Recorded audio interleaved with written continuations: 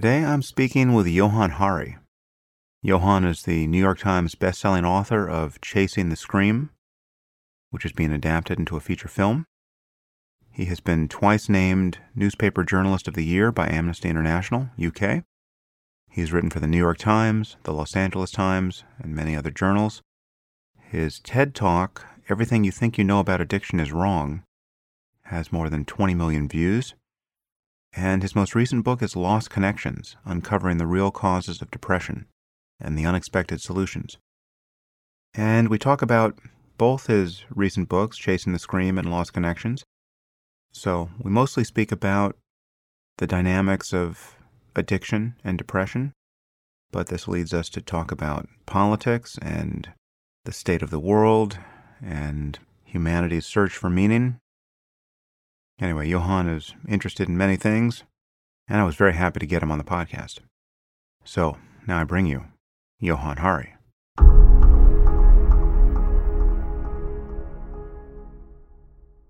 I am here with Johann Hari. Johann, thanks for coming on the podcast. Thanks so much, Sam. You're one of the very few people I know who said my name right first time. Remember the very first time I once waited for 6 hours in an emergency room because they were calling for Joanna Hari to come forward. I've always been impressed by that. So I forget how we first connected. I think what happened is I noticed you wrote a review of my first book, The End of Faith, that I didn't hate. I don't remember. I got a feeling we met through Richard Dawkins, but that might be a completely false memory on my part. I don't know. But I mean, you must have been 14 when you wrote that.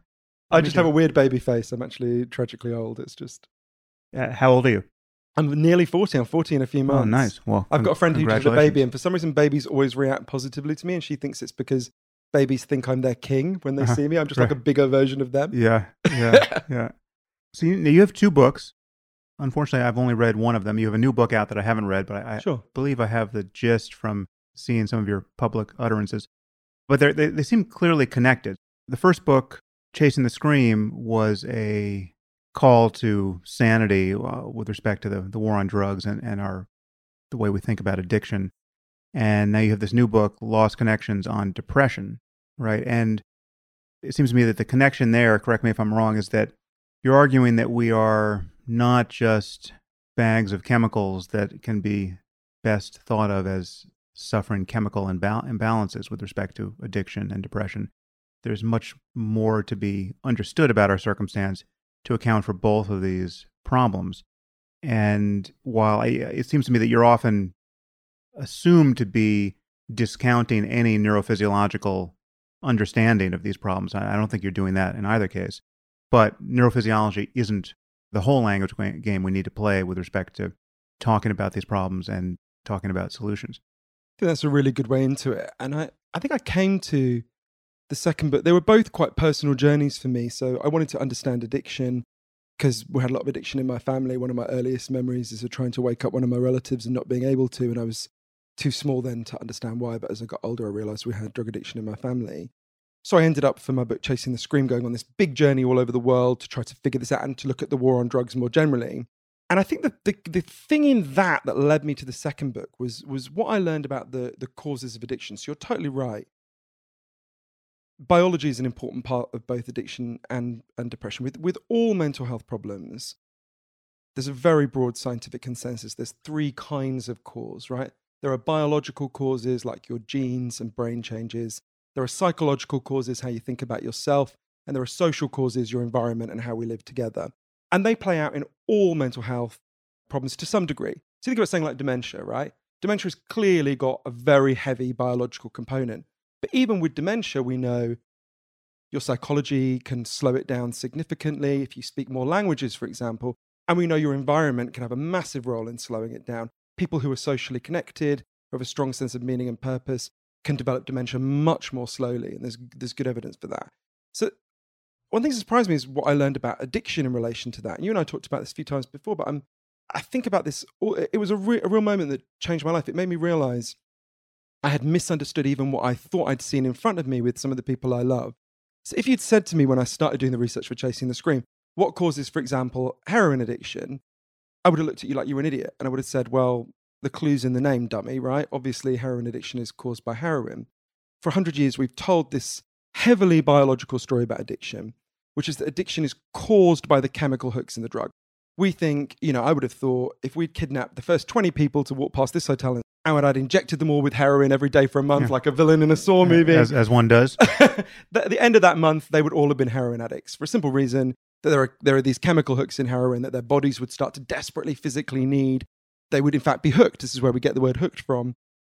And that's what addiction is. And I actually learned that that's while chemical hooks are real, and I can talk about the real role of them, and it's important to stress they're real. Actually, I went and interviewed a wonderful man in Vancouver called Professor Bruce Alexander, who's really changed how we think about addiction. It led to some really amazing changes all over the world. So Professor Alexander explained to me the story we've got in our heads that addiction is caused just by the chemical hooks comes from a series of experiments that were done earlier in the 20th century. They're really simple experiments. Your listeners can try them at home if they feel a bit sadistic. You take a rat, you put it in a cage, and you give it 2 water bottles. One is just water, the other is water laced with either heroin or cocaine. If you do that, the rat will almost always prefer the drugged water and almost always kill itself quite quickly. You might remember the famous ad in the 80s, the Partnership for Drug-Free America advert that showed this experiment and said, saying like, it will happen to you. But in the 70s, Professor Alexander came along and said, well, hang on a minute. You put the rat alone in an empty cage where it's got nothing that makes life meaningful for rats. What would happen if we did this differently? So he built a cage that he called Rat Park, which is basically heaven for rats, right? They got loads of friends, they can have loads of sex, they got loads of cheese, they got loads of colored balls, they got loads of wheels. Anything a rat can want in life that a rat finds meaningful, it's there in Rat Park. And they've got both the water bottles, the normal water and the drug water. And of course, they try both. This is the fascinating thing. In Rat Park, they don't like the drug water very much. None of them ever use it compulsively. None of them ever overdose. So when rats don't have the things that make life meaningful, you get almost 100% compulsive use and overdose. When they do have the things that make life meaningful, they don't develop problematic use. And there's lots of human examples of this that I'm sure we'll get to. But for me, the core of this is I realized that the opposite of addiction is not sobriety. The opposite of addiction is connection. As you totally rightly point out, it doesn't mean there aren't real biological dimensions to addiction. There's biological, psychological, and social aspects. But I realized how much I had underestimated the role of these social aspects. And when I started talking about this all over the world, and that line got a lot of traction, the opposite of addiction is connection, people totally reasonably started saying to me, well, what do you mean by connection? You can't just mean social connection. And I had never meant that. I'd written about how Portugal had taken the lesson of Rat Park and applied it to their drug policy. I'm sure we'll get to that. And they didn't just give people friends. They did a lot more than that. But I was very conscious, well, why? I guess it was this mystery that was hanging over me, which was partly, what does connection mean? And I was thinking about that through these 2 other mysteries that were really playing out for me, right? As we said, I'm nearly 40. Every year I've been alive, depression and anxiety have increased here in the United States and across the Western world. And loads of indicators of despair have been increasing, suicide, addiction, and so on. And I wanted to figure out why, partly because I myself had been quite depressed. So I ended up going on this journey and I realized there was a real, if you excuse the pun, connection between the mystery I was trying to understand with addiction and the mystery I was trying to understand with depression and anxiety. Does that make sense? Yeah. Just to seize on the last data you referenced, do you recall how much what the metrics are and how much depression, anxiety, and suicide have gone up? And we know what the metric of suicide is. So suicide is much easier to measure. With depression, depression and anxiety, it's hard to measure for several reasons. What we can measure relatively easily is reported depression and anxiety. So people going to their doctor. Those are probably not the best figures in the sense that, for 2 reasons, there's been a bit significant decrease in stigma, which means more people are willing to come forward. That's a great thing. Also, because we've got much lower threshold treatment for depression, right? It used to be, if you think about when, my grandmother was the age I am now, firstly, it would have been too stigmatized. She would not have gone to her doctor. But if she had, the only treatments they had were really very potent things that kind of knock you out, right? Now, obviously, someone can go to the doctor. They can be given much kind of still very powerful and potent drugs, but much lower. It's much easier to get hold of them. There's much less weight put around taking those drugs, partly because they're still potent, but they're less potent than the drugs that people used to be given. So I don't think that's a great metric. I think there are other metrics we can use. People describing themselves as depressed is important, but the reason why I feel fairly confident that depression has risen is because when I went all over the world, interviewed the leading experts about this, I learned that there's scientific evidence for 9 causes of depression and anxiety. Generally, people, when they go to their doctors, are told a very simplistic story. I mean, when I was a teenager, I went to my doctor and I said that I had this feeling like pain was kind of leaking out of me and I couldn't control it, I couldn't regulate it. And my doctor said to me, well, we know why people feel this way. There's a chemical called serotonin in people's brains. Some people are naturally lacking it. You're clearly one of them.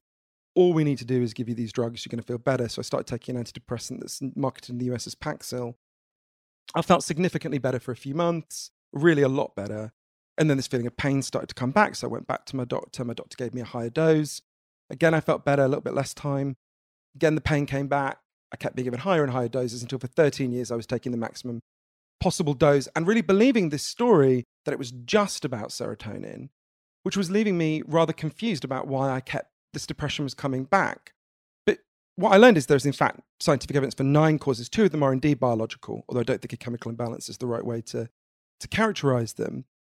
And lots of those factors that we know cause depression and anxiety, have been rising. So given that we know that they cause depression and anxiety, I'm sure we'll get to them, and given we know they've been rising, given we know they cause depression and anxiety, I think it is, and given that significantly more people are describing themselves as depressed and anxious, I think you can reasonably put all that evidence together and say there has been a real increase in depression and anxiety. And we see this in all sorts of indicators. Suicide has significantly increased. I mean, it's an extraordinary fact that when you put together suicide and opioid deaths, average white male life expectancy has fallen for the first time in the peacetime history of the entire United States. Right? Yeah, it's amazing. So there are all sorts of indicators of depression for which we have very robust numbers, which not coincidentally are clustering together in the same places, right? So why is, if depression was just a chemical imbalance in the brain, if addiction was just a response to accidental chemical hooks, why would we see that depression clusters in the same places as suicide, in the same places as addiction, in the same places as antidepressant use? That wouldn't make sense. The fact that these indicators are in the same places as support for President Trump, interestingly, in a lot of them, we wouldn't see these things clustering together if they weren't densely related, right? Well, some of those things are clearly causally related. So if you're depressed and you're being prescribed antidepressants, or you're addicted to opioids and suffering the consequences of that, that's a cluster of problems and subsequent dysfunction. Clinical depression begets all kinds of other dysfunction in your career and your relationships. So it is that you do have a chicken and the egg phenomenon that you have to tease apart there. I think that's a really important point. I think it helps if we see it in the context of clustering with something else. And this is something that unites a lot of the causes of depression and anxiety that I write about in Lost Connections. So everyone listening to your podcast knows they have natural physical needs, right? Obviously, you need food, you need water, you need shelter, you need clean air. If I took those things away from you, you'd be in real trouble real fast. But there's equally strong evidence that all human beings have natural psychological needs, right? You need to feel you belong. You need to feel your life has meaning and purpose. You need to feel that people see you and value you. You need to feel you've got a future that makes sense. And our culture is good at lots of things. I'm extremely glad to be alive today. I love dentistry. I love gay marriage. There's a whole range of things that I'm thrilled to be alive now. My ancestors in many ways had, as Irish peasants and as Swiss peasants had, significantly worse lives in all sorts of ways. But we've been getting less and less good at meeting these deep underlying psychological needs. I think there's good evidence for that. And while it's certainly not the only thing that's going on, I think it's the thing that is driving these crises. So that can sound a bit weird in the abstract. I'll give you a specific example. This is the loneliest society there's ever been. There's a study that asks Americans, how many close friends do you have who you could turn to in a crisis? And when they started doing it years ago, the most common answer was 5. Today, the most common answer, not the average, but the most common answer is none, right? There are more people who have nobody to turn to than any other option. This is part of an enormous array of social science that shows there's been an explosion in loneliness, isolation. And I spent a lot of time talking about this with an amazing man called Professor John Cacioppo at the University of Chicago, he sadly just died. He was the leading expert in the world on loneliness. And I remember him saying to me, why are we alive? Why do we exist? In part, it's because our ancestors on the savannas of Africa were really good at one thing. They weren't, in a lot of cases, bigger than the animals they took down. They weren't, in a lot of cases, faster than the animals they took down. They were much better at banding together into tribes and cooperating. Just like bees evolved to need a hive, humans evolved to need a tribe. And if you think about those circumstances where we evolved, if you were separated from the tribe, you were anxious and depressed for a really good reason, right? You were probably about to die. You were in terrible danger. Those are the physical responses we still have to feeling isolated, yet we are the first humans ever to try to disband our tribes and tell ourselves that we can do it all alone. And it's a key factor in why we're so distressed. One issue is there are no bright lines between biology and psychology and social phenomenon and culture.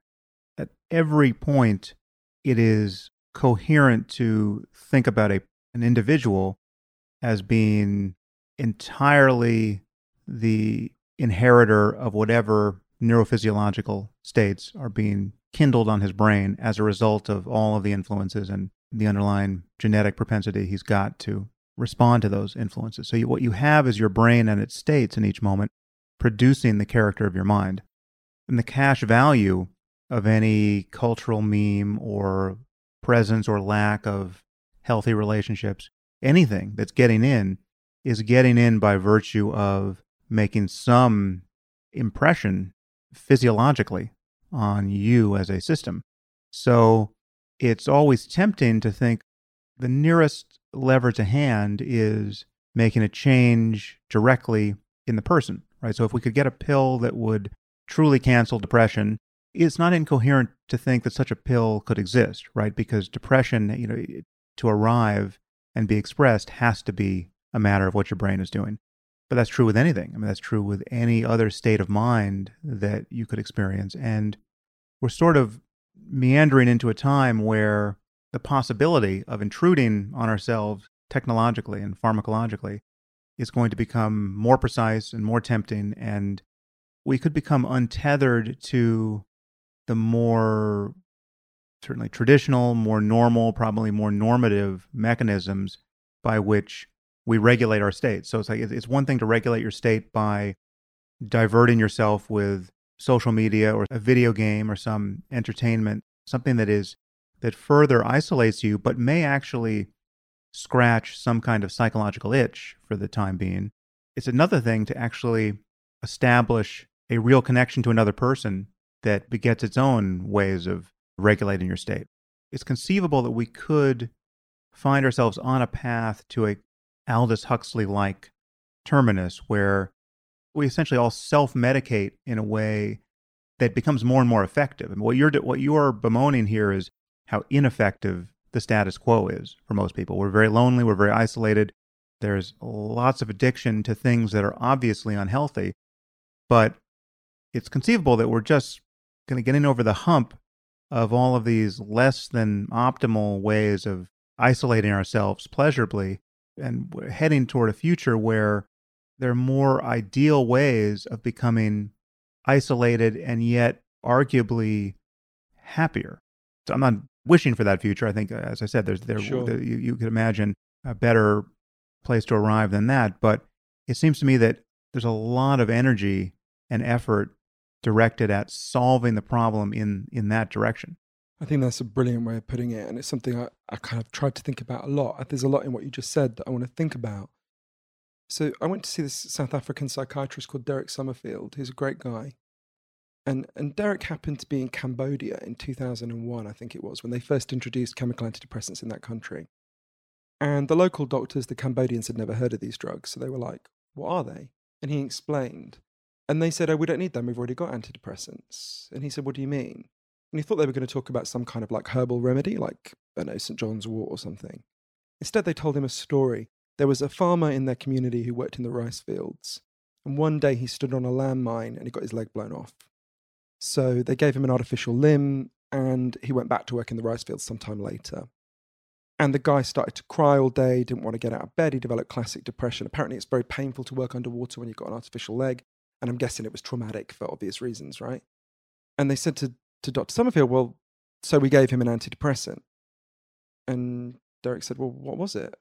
And they said, well, they went and sat with him. They listened to him.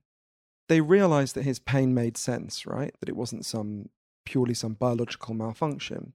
They figured if they bought him a cow, he could become a dairy farmer. He wouldn't be in this situation that was screwing him up so much. So they bought him a cow. Within a couple of weeks, his crying stopped. Within a month, his depression was gone. They said to Derek, well, you see, doctor, that cow, that was an antidepressant. That's what you mean, right?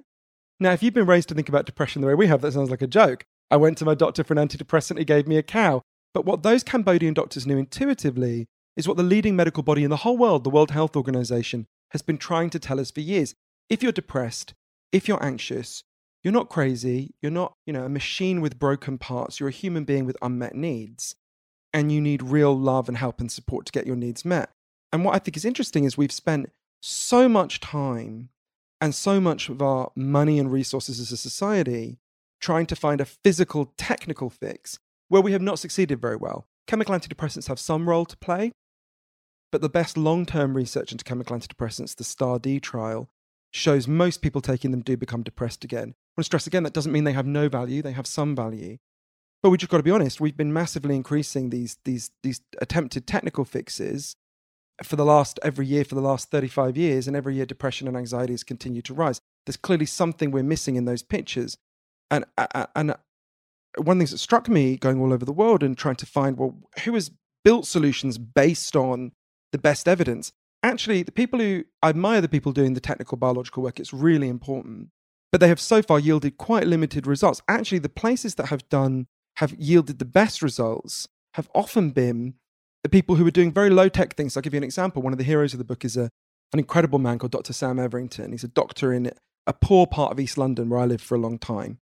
And Sam was really uncomfortable because he had loads of patients coming to him with terrible depression and anxiety. And like me, he thinks chemical antidepressants have some valuable role to play. But he could also see that they were not solving the problem for most of his patients. And he could also see that they were depressed and anxious for perfectly understandable reasons, like the one we're talking about. They were acutely lonely. So one day he decided to pioneer a different approach. A woman came to see him who I got to know quite well called Lisa Cunningham. And Lisa had been shut away in her home with just crippling depression and anxiety for 7 years. And Sam said to Lisa, don't worry, I'll carry on giving you these drugs. I'm also going to prescribe something else. There was an area behind the doctor's surgery that was known as Dog Shit Alley, which gives you a sense of what it was like. It was just kind of scrubland where dogs would go and shit. And he said, what I'd like you to do is come and turn up a couple of times a week with a group of other depressed and anxious people. I'm going to come because I've been quite anxious myself. And we're going to turn this into something nice, right? So the first time the group met, Lisa was literally physically sick with anxiety, terribly sick and anxious. But as the group met, they decided what they were going to do is turn this scrubland into a garden, right? These are inner city, East London people, they knew nothing about gardening, right? That's how they're going to teach themselves. And a few things happened. The first was they started to get their fingers into the soil. They started to learn the rhythms of the seasons, right? There's a lot of evidence, enormous evidence, that exposure to the natural world is a really powerful antidepressant. But even more importantly, they started to form a tribe. They started to form a group. They started to care about each other. If one of them didn't turn up, someone would go to their house and check they were okay. The way Lisa put it to me, as the garden began to bloom, we began to bloom. And there was a study in Norway of a very similar program, which is part of a growing body of evidence, that found it was more than twice as effective as chemical antidepressants. And this is something I saw all over the world. The most effective strategies for dealing with depression and anxiety are the ones that deal with the reasons why we're so depressed and anxious in the first place. And yet what we've done as a society and as a culture is, both when it comes to drugs and although drugs can provide relief to people, not just antidepressants. I mean, heroin will provide you some relief. There's all sorts of drugs that provide you with some relief from pain for a time, while it also extracts a cost as well. But I think more generally, I think what you said about these growing technologies, I thought a lot about this. And one of the ways I wanted to understand this was I went to the first ever internet rehab center in the United States, it's just outside Spokane in Washington. Actually, I have to admit that when I arrived, it's a clearing in the woods. I get out the car. The first thing I did totally instinctively was look at my phone and feel really pissed off I couldn't check my email. It was like, you're in the right place, right? Yeah, so I arrive and they get all kinds of people in this. It's called Restart Washington. They're great people. They get all kinds of people there, but they disproportionately get young men who've become obsessed with multiplayer role-player games like World of Warcraft and Fortnite. And I remember talking to these young men and then talking to the woman who runs it. Is that you should have her on your show. You'd really like her. She's fascinating. A woman called Dr. Hilary Cash, who runs this center. I remember her saying to me, these aren't her exact words, they're on the website, but she said something like, you've got to ask yourself, what are these young men getting out of these games, right? They're getting the things they used to get from the culture, but they no longer get. They get a sense of tribe. They get a sense that they're good at something and they can rise at being good at something. They get a sense that people see them and notice them. They get a sense they can physically roam around. Study in Britain that found the average British child now spends less time outdoors than the average maximum security prisoner, because by law, a maximum security prisoner has to have 70 minutes a day. But of course, as she put it, what they're getting is like a parody of those things, right? In the same way I started thinking about it, I think the relationship between social media, which only become more and more advanced as VR, virtual reality develops, the relationship between social media and social life is a bit like the relationship between porn and sex, right? I'm not against porn. Like almost all men, I look at it sometimes. It meets a certain basic itch. But if your entire sex life consisted of looking at porn, you'd be going around pissed off and irritated the whole time because you didn't evolve to wank over a screen. You evolved to have sex. In a similar way, we did not evolve to interact with each other through screens. We evolved to actually do what we're doing, sit face to face, see each other. But I think the crucial thing I learned from Dr. Cash, you have to think about the moment the internet arrived, right? For most of us, it's the late 90s that I think I sent my first email in the year 2000, which seems incredible to me now that I live most of my life without it. But at that, a lot of the causes of depression and anxiety that I'm writing about, that I learned about from these scientists, were already supercharged by that point, right? Think about loneliness, which we've talked about already. Massive increase in loneliness well before the internet. What happens is the internet arrives and it looks a lot like the things we've lost, right? You've lost friends. Here's some Facebook friends. You've lost status because there's been a huge rise in inequality and humiliation at work. Well, here's some status updates for you. But what we've got is a kind of simulacra of those things, a parody of those things. And I think you're totally right. We're going to be offered better and better simulacra of the things we've lost. But what I would argue is the things we've lost are right there in front of us, right? We don't need simulacra of them. We don't need billion-dollar simulacras. We don't need a small number of people will need, brain interventions, but the vast majority of people who are distressed do not. And in a way, what I'd argue for is a kind of return to much more obvious insights rather than a turn to very expensive and more easily monetizable kind of parodies or simulacras of those things. Let's talk about the generic solutions to depression. Again, I haven't read your book, so I'm just going to guess what you would recommend. I'll just add to the list you've already started here. So engagement with the natural world is a net positive for many of us, most of us. I would imagine physical exercise should be on the list.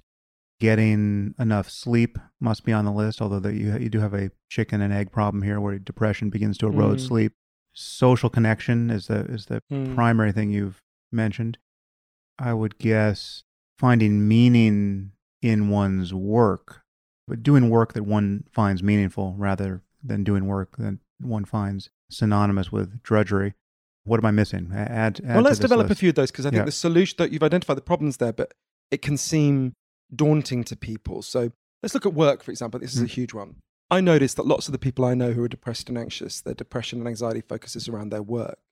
So I started to look at, well, what's the evidence about this? How do people feel about their work? And it was quite striking. So Gallup did the best research on that here in the US and across the world. Massive 3-year detailed study. What they found is 13% of us, 13%, like their work most of the time. 63% of us are what they called sleepworking. You don't like it, you don't hate it, you just kind of get through the day. And 24% of people fucking hate and fear their jobs, right?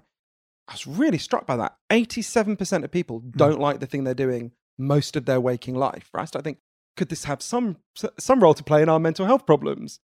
So I started to look at all the evidence around this, and I learned there was an incredible man who I went to meet called Professor Michael Marmot, who discovered, he's an Australian social scientist, and he discovered in the 1970s, it's not the only one, but the single biggest factor that causes depression at work. He discovered if you go to work tomorrow and you have low or no control over your job, you are much more likely to become depressed and anxious by a really significant amount. And at first, when I was talking to him and learning what he'd said, I actually misunderstood what he was saying. I thought he was saying, okay, you've got this 13% of people at the top who get to have nice jobs. They're going to be okay, but they control. And everyone else is condemned to this kind of misery, right? And I thought about my family, right? My dad was a bus driver. My brother's an Uber driver. My grandmother's job was to clean toilets. I thought, wait, hang on a minute. Are we saying these people are condemned to this misery? And he kept stressing, it's not the work that makes you depressed. It's being controlled at work. And so I think, well, what's the kind of solution for that? What's the antidepressant for that? And I learned there's really good evidence for this. So I went to meet in Baltimore a woman called Meredith Keogh, who's a totally interesting person. Meredith used to go to bed every Sunday night, just sick with anxiety, right? She had an office job. As she would tell you, it wasn't the worst office job in the world. She wasn't being bullied or, harassed or anything. But it was really monotonous, and she couldn't bear the thought, this is going to be the next 40 years of my life till I retire, whatever it would have been, 45 hours a week. So one day with her husband, Josh, she decided to do this quite bold thing. And at first, when listeners hear me say this, they're going to think I'm saying this is what you should do. Then they're going to think I can't do that. And they're right, they can't do that. This reveals a wider insight that we can act on together. So Josh, her husband, had worked in bike stores since he was a teenager in Baltimore. And, as you can imagine, it's insecure work. You've got very little control over it. You don't have any rights at work, really. You don't even get paid vacation time.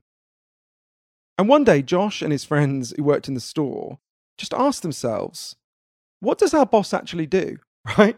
They liked their boss. He wasn't a terrible person, but they were like, we seem to fix all the bikes and he seems to make all the money. They decided they were going to set up a bike store of their own that worked on a different principle. So where they had worked before was a corporation. Very recent human invention, goes back to the 19th century. This is, people will know it because most people listening to this will work in a corporation.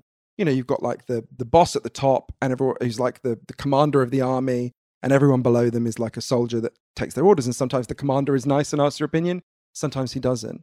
They decided they were going to open a bike store that worked on a different principle, an older American principle. It's a democratic cooperative. So they don't have a boss. They fired their boss and he had to go on antidepressants. He was a sad, broken figure. Yeah. So they open this bike store, and so they take the decisions together by voting. But like once every couple of weeks, in practice, they agree on almost everything anyway. They share out the profits. They share out the good tasks and the shitty tasks, so no one gets stuck with the shitty tasks. But they're one of 10,000 democratic cooperatives in the US. It's a growing number. But what was fascinating spending time with the people in Baltimore Bicycle Works, their store, which is totally in line with Professor Marmot's findings, is how many of them talked about how they've been depressed and anxious before, but were not depressed and anxious now. And what's interesting is it's not like, they didn't quit their jobs fixing bikes and go off to become like Beyonce's backing singers, right? They fixed bikes before, they fix bikes now. The difference is now they've got control over their work. Now, if they have an idea, they can translate it into practice, that if they can persuade their colleagues. It's a very different way of being in your daily life, right? Now, there's no reason why we should be structuring the way we work, the thing we do most of the time, in a way that depresses and humiliates so many people, right? Every corporation could be turned into a democratic cooperative. That sounds like a big thing. We've lived through enormous changes, you and I. That is about understanding a deep cause of depression and anxiety. People are soaking up a huge amount of humiliation or just plain boredom at work. And by restoring control to people, they can infuse their work with meaning in a way which of course doesn't mean, of course, there's still going to be some jobs that have to be done that are not the best jobs in the world when it comes to creativity. But the more you get, and there's scientific research about this, the more you give people control over their work, the more they find meaning in that work. Did you write about or research meditation at all in this? Yeah, so I was really interested in a few kinds of both meditation and psychedelics. I actually came to the evidence about meditation, and I loved what you wrote about this in Waking Up. And I came to the evidence for meditation actually through the psychedelic stuff, and it led me back to reread Waking Up. But so your listeners will know because you've talked about this a lot on the show. But until the mid 1960s or a little bit later, there was lots of evidence, lots of research into giving people psychedelics that was, not done to the standards we want scientific research to be done today for sure, but was very promising about giving it to people who had alcohol addictions, giving it to people with depression that seemed to have quite striking results. And then the Nixon administration shuts the whole thing down and the research goes dormant until 8 years ago, a man I interviewed, incredible guy called Professor Roland Griffiths at Johns Hopkins University, really reopened this whole field of research. And subsequently, there's been a huge reawakening of it. So I went to interview the teams that have done this new research in Los Angeles at UCLA, at UCL in London, some of the people from NYU, at Johns Hopkins, and in Sao Paulo in Brazil, and in Aarhus in Denmark. And there are loads of fascinating things about psychedelics, which you know much better than I do. There was one subset of the findings that I found particularly fascinating, and I think reveals a lot and leads us into the debate about meditation. So they did a smoking trial. They took people who were chronic long-term smokers, And I think about this a lot. My mother smokes 70 cigarettes a day. There's an incredible photo. Wow. There's a photograph of me and my mother when I'm 6 months old. She's breastfeeding me, smoking, and resting the ashtray on my stomach. Wow. She would wind up on 60 Minutes exactly. and then swiftly carted off to jail. This was 1970 Scotland, where you were sent to jail if you didn't do that, right? But actually, when I showed her this photograph, when I found it a few years ago, she said, "You were a difficult fucking baby. I needed that cigarette." But so they take people like my mother, who've been chronic long-term smokers, and they gave them 3 doses of psilocybin, the active component in magic mushrooms. And they followed them over time. What was incredible was 80% of them stopped smoking. 80%. To give you a comparison point, the next most successful smoking cessation tool we have, nicotine patches, have a 17% success rate.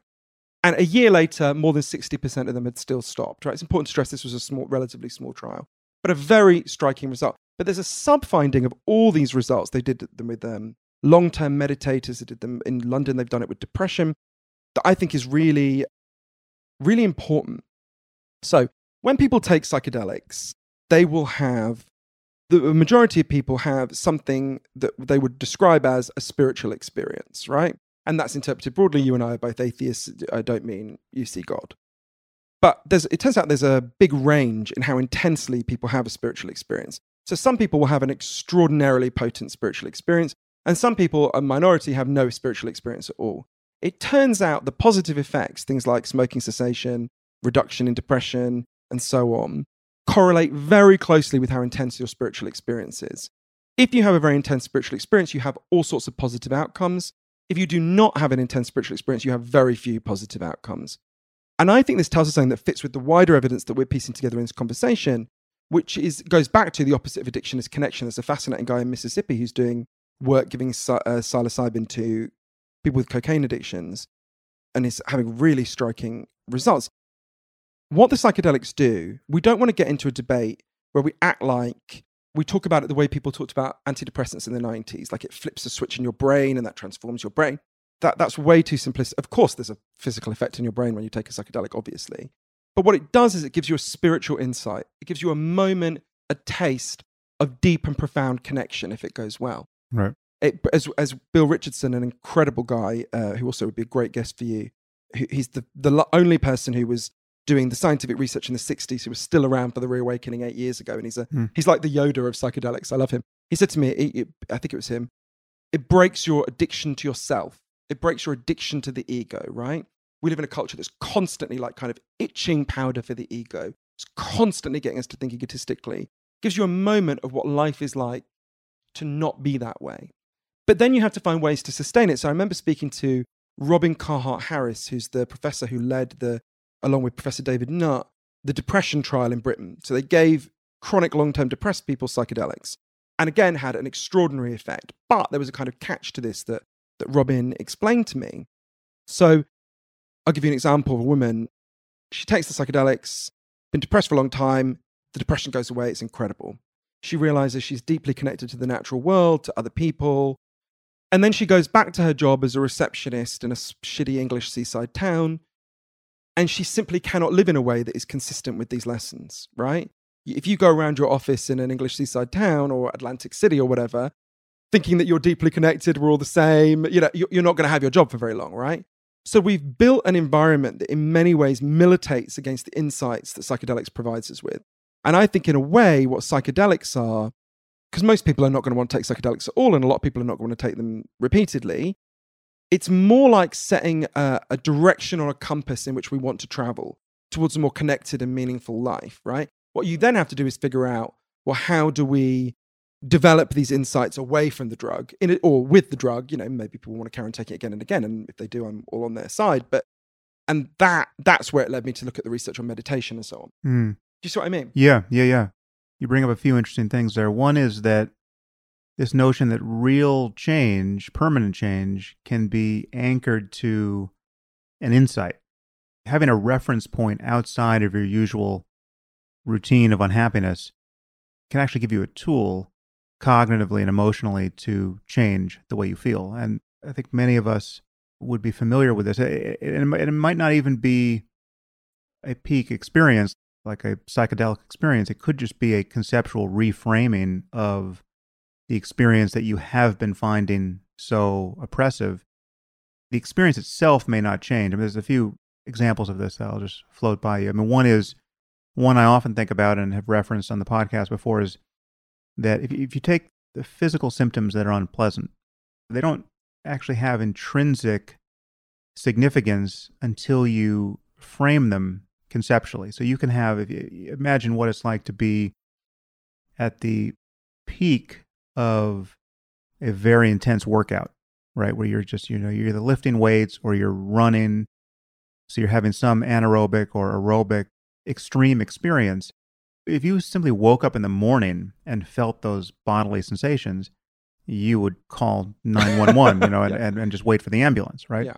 But because they're happening in the context of a workout, not only are they, it can still be negatively valenced. I mean, I think we would all notice them as still as unpleasant in some sense, but the framing, our knowledge of the context and the meaning of being able to push yourself to that degree is positive. And therefore, many of us are, even to some degree, quote, addicted to exercise, right? It's one of the best things we do with our days. And yet, the moment-to-moment character of the sensory experience can be negatively valenced, and yet it's a totally positive experience.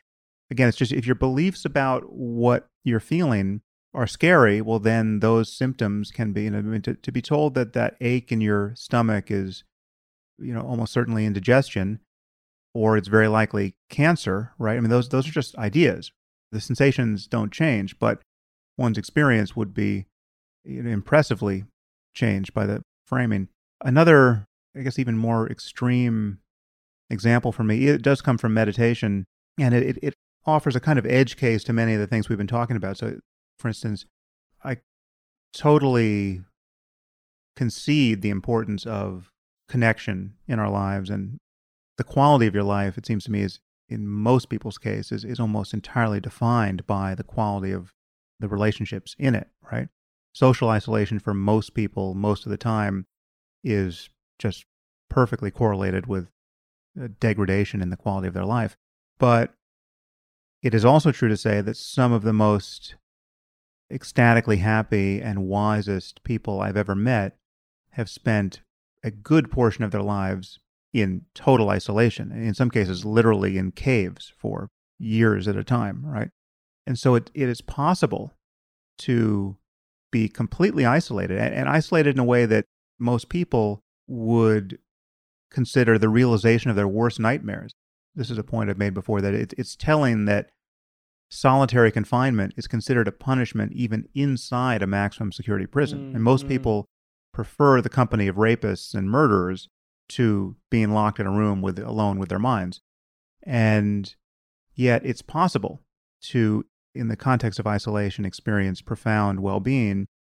And the difference there is being able to meditate or not, right? And meditation in this case is really just being able to notice what the mind is like when you're not continuously identified with and lost in thought. And, so much of our thinking is negative. The character of one's identification with thought is, almost entirely painful.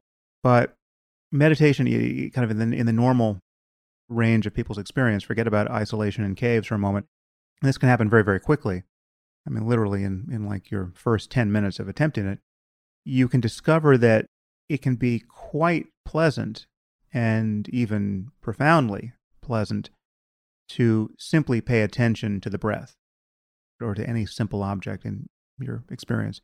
The breath is a very common one that people use for training mindfulness. And yet, in reality, there's nothing more boring than the breath, right? It's like if your job was just to sit and pay attention to your breath, would be the most boring job on earth. And yet, if you know how to pay attention, boredom is not a problem. Boredom really is just a lack of attention. And it's not to say there's not a distinction between profoundly interesting and creative and easily rewarding jobs and more classically boring and oppressive ones. But there's something about, just based on these two examples, I would expect that being able to reframe what one is doing, even if one has to do it, which is to say think differently about one's situation and pay attention more carefully to one's experience, which is to say, actually become interested even in what is routine and repetitive.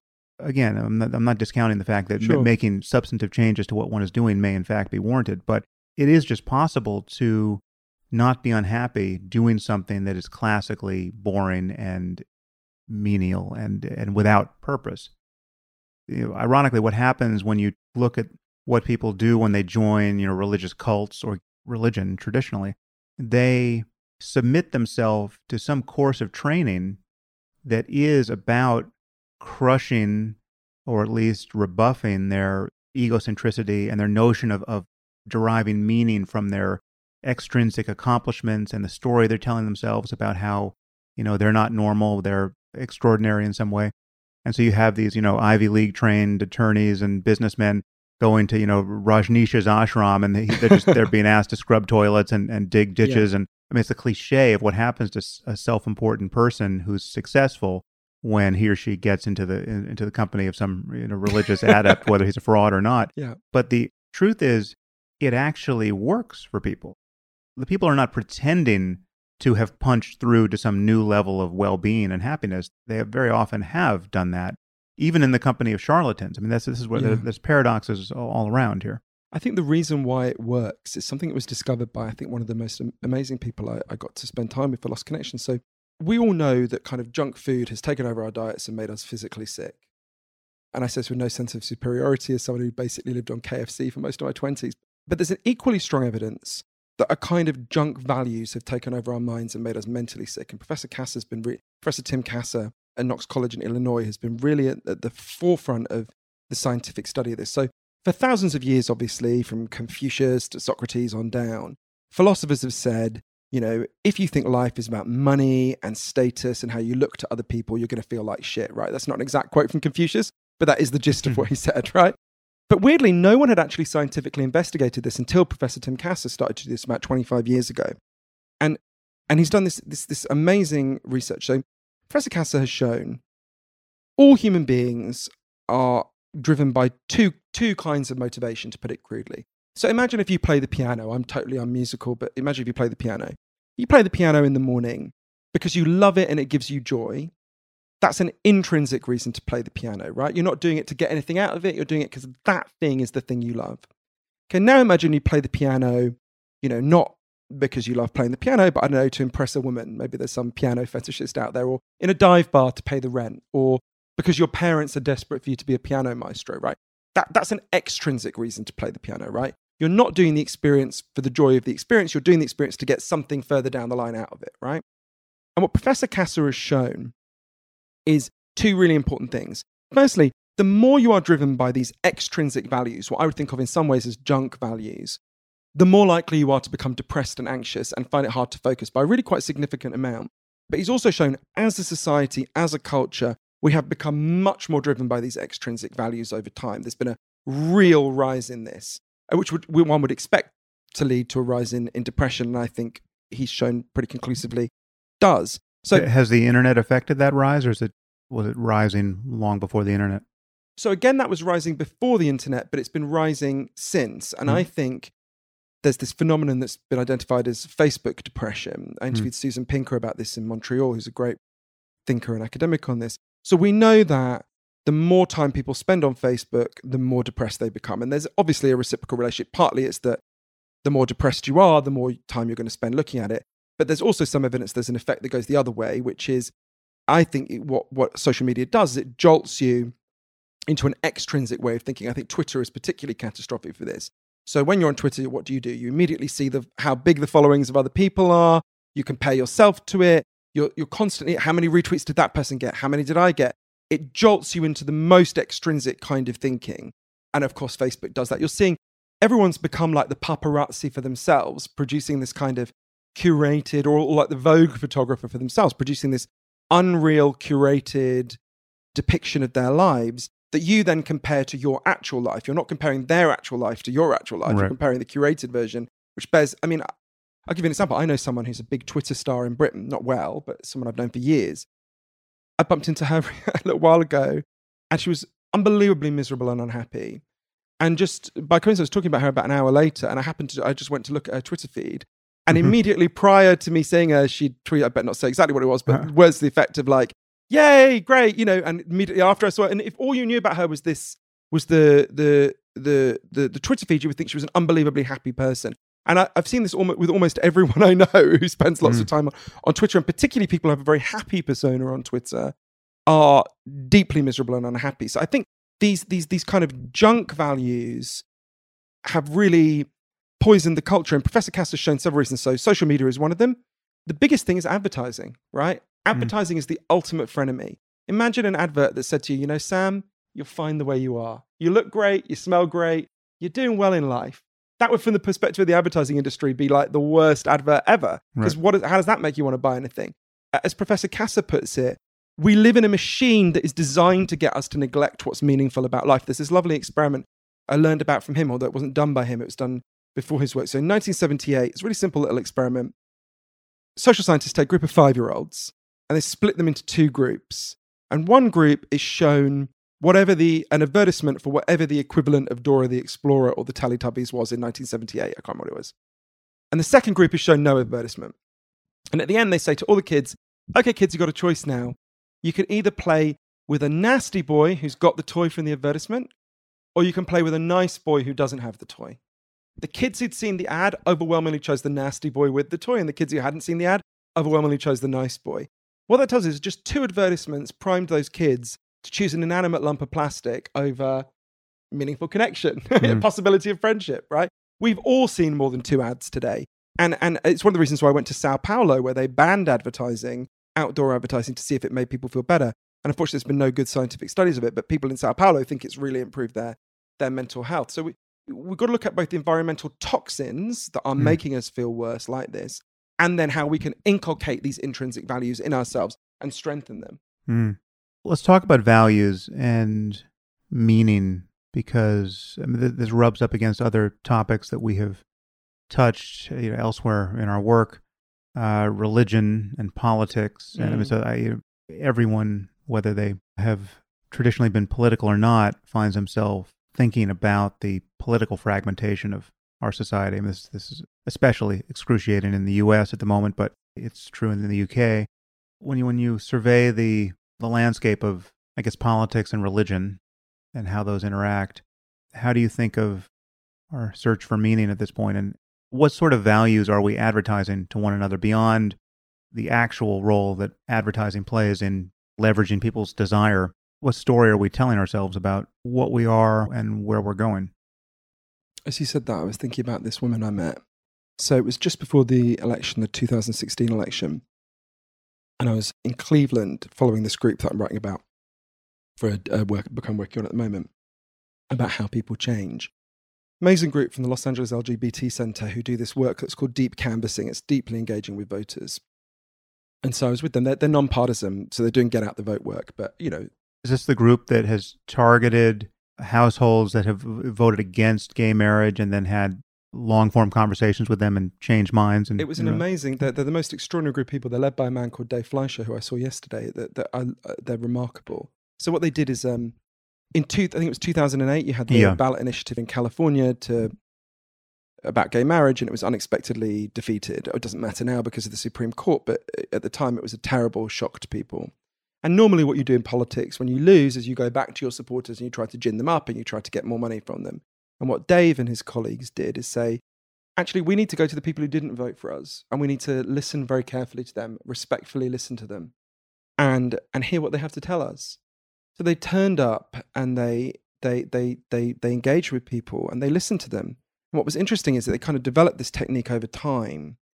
That was what they discovered is one of the most important things in changing people is listening to them and them feeling heard. They actually, when they tried to persuade people, it didn't work. When they listened, respectfully listened, and it's hard to listen if you're a gay person respectfully to someone saying, I don't think you should be allowed to get married. I don't think you should be allowed to have children. What they would tend to do over time is they'd listen to people and they would try to find some point of identification with the person. So they would try to find some time that person had felt judged. And every human being has felt judged at some point in an uncomfortable way. And they didn't try to persuade, but this was evaluated. I mean, it got news initially because there was an initial study that looked at it and that found it had an extraordinary effect in changing people's minds. And then it turned out the people who did that study were frauds. The people at the LA LGBT Centre had no idea of that, of course. But then another study was done that found that the frauds had actually underestimated how positive the effect was. Right. So anyway, but what's interesting is they've applied this to other issues. And for some of them, it works extraordinarily well. Trans issues, it works extraordinarily well. And for some of them, it doesn't work at all. It doesn't make any difference at all about abortion, for example.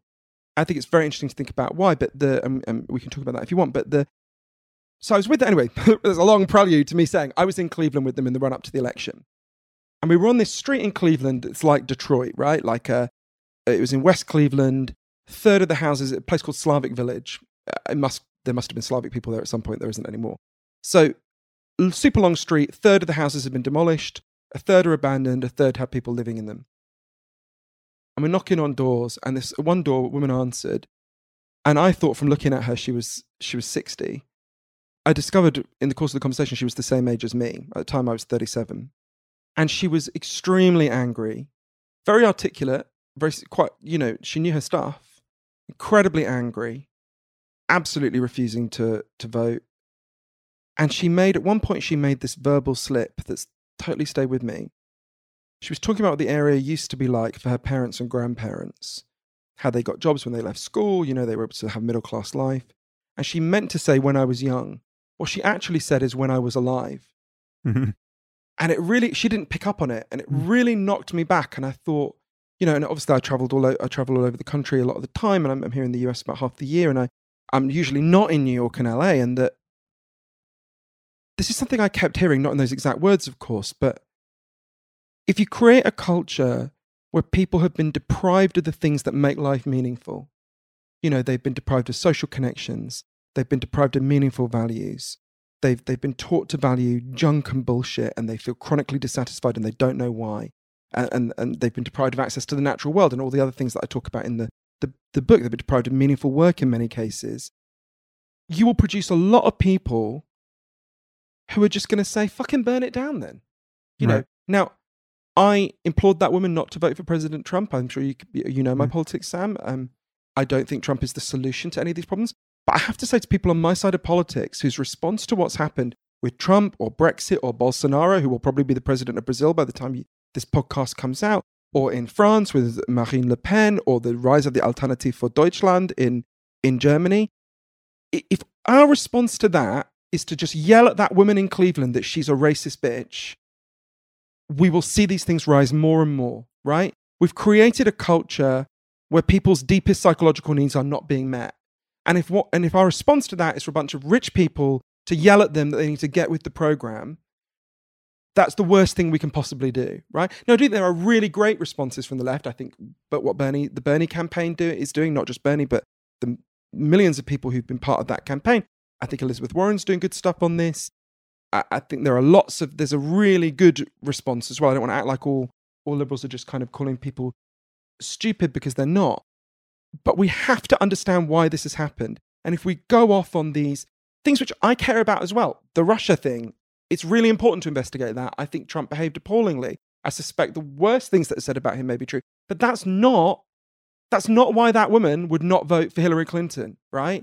That is not why so many people are so distressed in this society that they are filled with despair and rage so much of the time. We've got to engage. And I think in a way, one of the things that's really surprised me about the reaction to Lost Connections, my depression book, is how many people across the political spectrum have responded. So I think I've written the only book ever that's been endorsed by Hillary Clinton. It was the first book she endorsed since the election, but Tucker Carlson on Fox News said some ridiculously positive thing about it. Loads of lefties, Naomi Klein, which is much closer to my politics. But I think that in a way, what we've been doing for so long is speaking to the symptoms of the pain, right?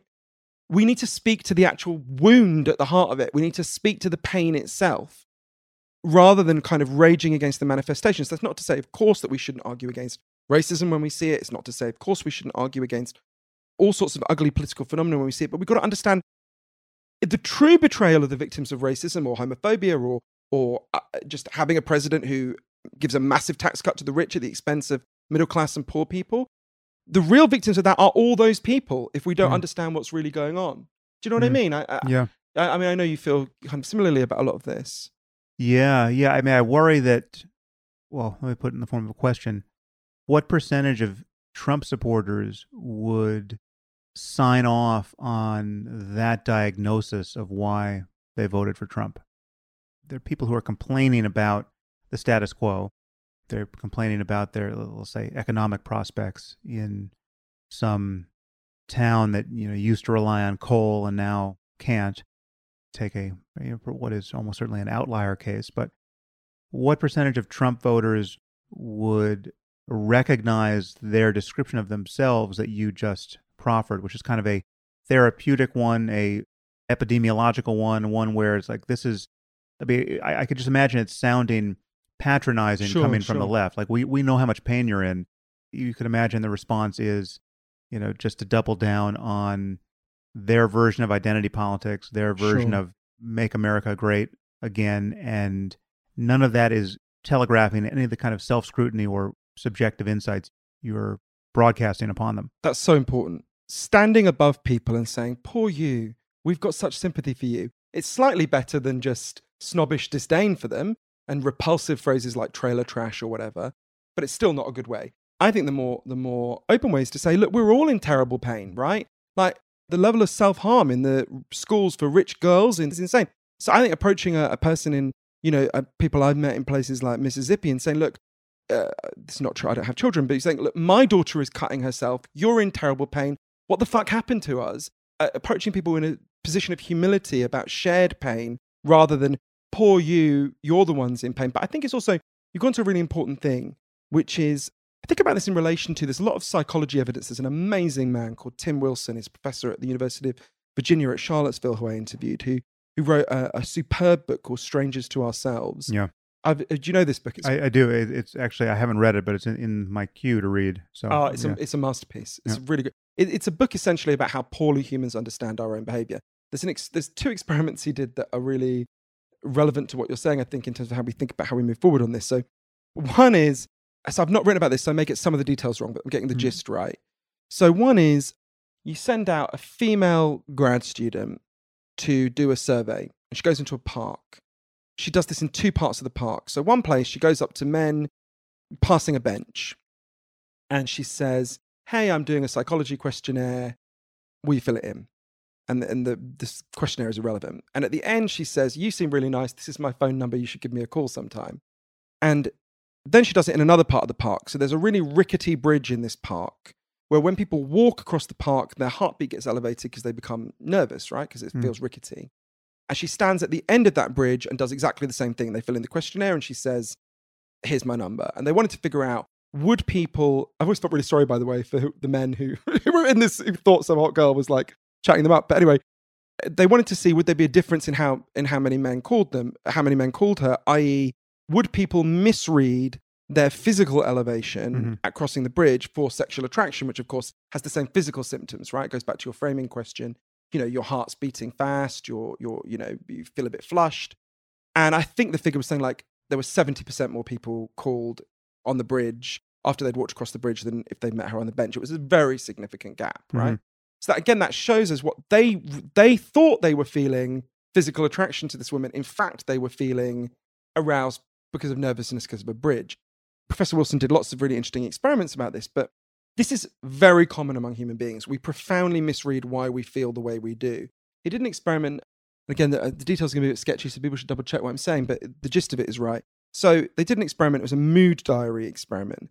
They get people, if I remember rightly, they get people, they give them a diary, a physical diary. And I think it was with beepers at the time, sort of a while ago. When they were given a beeper, they had to... Now people are just depressed to have beepers. Exactly. And depressed to realize we're so old that the younger listeners won't even know what the fuck we're talking about with beepers. But they would get the equivalent of a text message for younger listeners. And when they got it, and we get it randomly throughout the day, they'd have to fill out how they felt and certain other factors like what the weather was like, whether they'd had a row with their boyfriend, whatever. And if you do this for long enough, you can genuinely figure out what correlates with people's moods, right? You can figure out, Sam gets down on rainy days when he's hungry. And, Johan gets down when he, on sunny days when, or whatever. You can figure it out, right? And what they did is when they've got the mood diary, they ask you what you think affects your moods. and they show your mood diary to a total stranger who's never met you, and they ask that person, what do you think affects Sam's moods? And that person who's never met you is as likely after a short period with your mood diary to correctly figure out what affects your moods as you are, right? That is how little as human beings we understand what motivates our behavior. So I mentioned that in relation to the Trump supporters because I think, and this is not just true of Trump supporters, this is all political support. The official narrative that we give of why we vote the way we do, if we vote at all, is rather like the story of the guy who's walked across the bridge, saw the woman and thought she was hot, right? It's a post hoc rationalization of a much deeper kind of concatenation of forces that are playing out in all of us all the time. So the fact that Trump supporters would not, a lot of Trump support, I think if you approach them humbly, as I'd like to think I have, a lot of them do identify with what I'm saying, and my book has sold ridiculously well in like red states, which frankly I did not expect. And Chasing the Scream, actually, my book about addiction, sold really well in red states as well. And I'll tell you about a really interesting person, actually, if you want, in Mississippi about that. But the fact that they would not immediately identify this story is just part of most people told accurate information about why they're doing the things they're doing, don't identify it. But I think the truth has some power when you're approaching people. And I think if all we're doing is approaching people with angry, aggressive narratives that tell them they're bad people, who listening to this has ever been persuaded by being told they're a bad person? Whoever had anyone say to you, you know what, you're a fucking asshole. And you walk away and go, oh, you know what, I am a fucking asshole. They're right. Never. I guarantee you there's hardly anyone listening to this show who feels that. You were persuaded by times that people loved you and connected with you and treated you with respect. Not to say they had to agree with you. I don't agree with Trump supporters on their feelings about the president. I clearly don't. I think he has been profoundly harmful and is harming those people in many cases. For example, to give one that I think should have got much more headlines, he has gutted the funding for the SNAP program, the Child Nutritional Support Program. That means we're going to have real malnutrition in the United States. And we've already got some, but real severe child malnutrition in the United States, right? I don't think there's any Trump voter who wanted that, right? Maybe there's some sadist somewhere, but the vast majority did not want that, right? And by the way, it was cut so we could give even more tax cuts to people who were already so rich they won't even notice the tax cut in many cases. So it's not saying you have to agree with them. I don't agree with them in many cases. But I do think it's about finding a respectful way to approach people that connects with their pain. You know, James Baldwin, one of my favorite writers, said, the reason they're so angry is because if they weren't angry, they'd have to feel their pain. And I felt that in my own life many times. Rage is an antidepressant, right? But it's a short-acting and pretty shitty antidepressant that leaves you feeling even worse afterwards. That's some of why Twitter in particular is so sticky with people. I feel like you can just, having recovered from spending too much time on Twitter and seeing its effect on the nature of virtually any public conversation on polarizing topics, not only are you seeing the worst of other people, you're seeing people who are willing to say things that they would never say face to face to you, right? The same people. It's not attracting for bad people. The analogy for me that best captures it is road rage. Oh, that's really interesting. You're driving in your car, and all of a sudden you are susceptible to being pitched into mental states that you would never inhabit if you were not surrounded by, a 4,000-pound box. And people who really fall into it, will risk their lives and the lives of other people expressing what, if they were out of the car, they would never get into this kind of conflict with another human being. Something similar is happening on Twitter in particular. Yeah, you can see that it draws a lot of energy from whatever is not being especially gratifying in people's lives. The remaining Trump fans who are still listening to the show, despite all the pain I've meted out. And credit to you for carrying on listening, but go on. Yeah. Yes, I haven't made it easy. I think, they fault me for essentially creating a kind of echo chamber here where it's just, I'm not disposed to give a sympathetic reading of why one would support Trump. I don't think that's true. First of all, virtually everyone who's been on this show who's criticized Trump has been a Republican. There's been a couple of exceptions, but the people who I've brought on for the purpose of talking about Trump, for the most part, have been Republicans. So, and that's my effort to take partisanship out of it as much as possible. But the truth is, there is something psychologically and socially mysterious to me about the Trump phenomenon. I get the rage that needs to be focused somewhere. But how Trump is the appropriate lens through which to focus that rage. I mean, how he has successfully marketed himself as a champion of the common man, right? You know, this guy who has never seen something he didn't want to cover with gold and put his name on, right? I mean, it's just like he's the most cartoonish, fat cat, rich guy. I mean, he's literally someone who's just been ripped from the comic strips and also a fraud.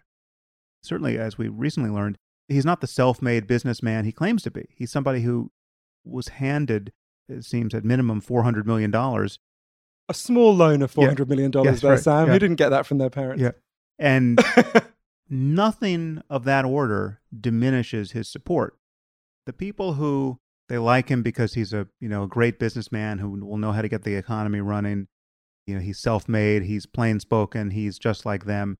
And seemingly there's no amount of evidence you could amass to the contrary that would diminish his appeal. And the thing that's mysterious to me is it really does seem to be true. I mean, as Trump said it himself, he said, I could shoot someone in Times Square and I wouldn't lose a single voter. There's some personality cult phenomenon happening here where literally there is nothing so monstrous that we could find out about him that would discredit him in the eyes of those who support him. And psychologically, I don't understand what's happening there. So I've been trying to think about this a lot as someone who very much wants Trump to be defeated. And when I try to think about it, I think there's something I've done that I can reflect on. So I want to stress, I'm not saying Barack Obama is morally equivalent to Donald Trump. I do not think that. I think Barack Obama is infinitely better in every way. So with Barack Obama, I wanted Obama to win. I'm glad he won both times. In my head, I formed an emotional connection with Barack Obama. And there are facts about President Obama that I do not want to assimilate, but I forced myself to. So, for example, he sent drone strikes that blew up children. And then when they had funerals, he sent drone strikes to blow up the funerals, right? That's a fact. It's a very uncomfortable fact. I struggled against that fact. And I did what I imagine, in fact, what I know from talking to them, a lot of Trump supporters do when they hear countervailing evidence or evidence that does not fit with their emotional connection and their sense of President Trump, right? So what did I do at first? I said, that can't be true. I happened to have very annoying friends who kept presenting me with the evidence that it was true. I said, well, there must have been a good reason. I kept having friends who talked me through the evidence. President Obama is easily smart enough to know the evidence that I'm very persuaded by that actually drone attacks catalyze more Islamic fundamentalism than they prevent, right? We can have a discussion about that if you want, but I think that's pretty evidence, and I suspect Obama knows that too. So what do? If I'm honest, I shut it out of my mind. Now I don't. I wrote articles about it. If I met President Obama, I would challenge him on it. But most of the time when I see President Obama on the television, I smile. And I think, oh, what a nice man. Happy days. I wish we could go back to them. Which is not, of course, I think they were in fact better days than what we have now. But think about a whole range of things. I eat meat. At some level, I know where that meat comes from, right? I covered the war in the Congo. That was a war overwhelmingly for the coltan that's used for our cell phones, right? That is the deadliest war in the world since the Second World War. About 6 million people have died. Do I think about it? Honestly, not very much. We have an incredible capacity to screen out, Daniel Kahneman and a whole battery of social scientists have shown this. We have a great capacity to screen out the things that are inconvenient for us to get on with our lives and to feel emotionally comfortable. And I just assume that Trump supporters, and from speaking to them, I've seen that, they're basically doing what I do with those things, right? Now, occasionally you meet people who are in fact sadists, or you meet people who are motivated by a particularly cruel form of racism or homophobia or misogyny or something. I'm not disputing that. I'm not saying everyone is just blind to it and it happens by accident. There are people who are motivated by these forces, of course. But I don't think that's not a majority of Trump supporters. It's certainly not the majority of Trump supporters I've met. I think it's a much more complex relationship. So I think there are all sorts of cognitive forces that play out. And also... Let me just see if I can sharpen it up a little bit, because I like those analogies because they strike me as wrong in a useful way. if ever there was a backhanded compliment, there's one. So, for instance, to take the Obama's drone strikes. Well, first, it's very easy to see why he thought the paramount job was to kill jihadists, right? So I can only imagine he was not targeting children and not targeting innocent, bereaved parents at the funerals of children, but he thought he was killing jihadists, and there were enough of them in each one of those groups so that the collateral damage was justified, and it was in fact better than virtually any other scenario where we're going to go killing jihadists, which is, putting troops on the ground or dropping bombs by some other method or whatever it was. So I can only imagine that's how I would discount it. I'm imagining that represents Obama's beliefs. As far as drone strikes adding to extremism, that is either debatable or at best hypothetical at the time he ordered those drone strikes. We can certainly imagine, it seems plausible that you're going to generate some number of new extremists by virtue of giving innocent people this kind of grievance against you and your country. But I don't think the data show that that's the main path of recruitment. Most people don't become suicide bombers because they had their best friend or family member blown up. And there are endless examples of people who become jihadists who have no discernible grievance against anyone. Right? So it's an ideological problem more than it is a real grievance problem. There are other moves available to you to bracket and discount and apologize for Obama in that case and keep your veneration of him intact. Granted, we're less motivated to change our cherished opinions than we are to change our opinion on something we don't care about. With respect to eating meat, this is something I have struggled with to the consternation and amazement of every vegetarian and vegan listening to this podcast.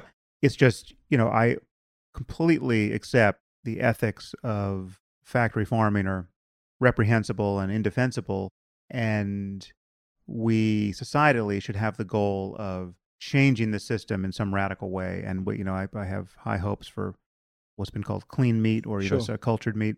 But just the flip side, speaking personally, I have never found it a straightforward project to remain healthy and vital being a vegetarian or a vegan. I mean, I've run this experiment a couple of times and find that it fails for one reason or another.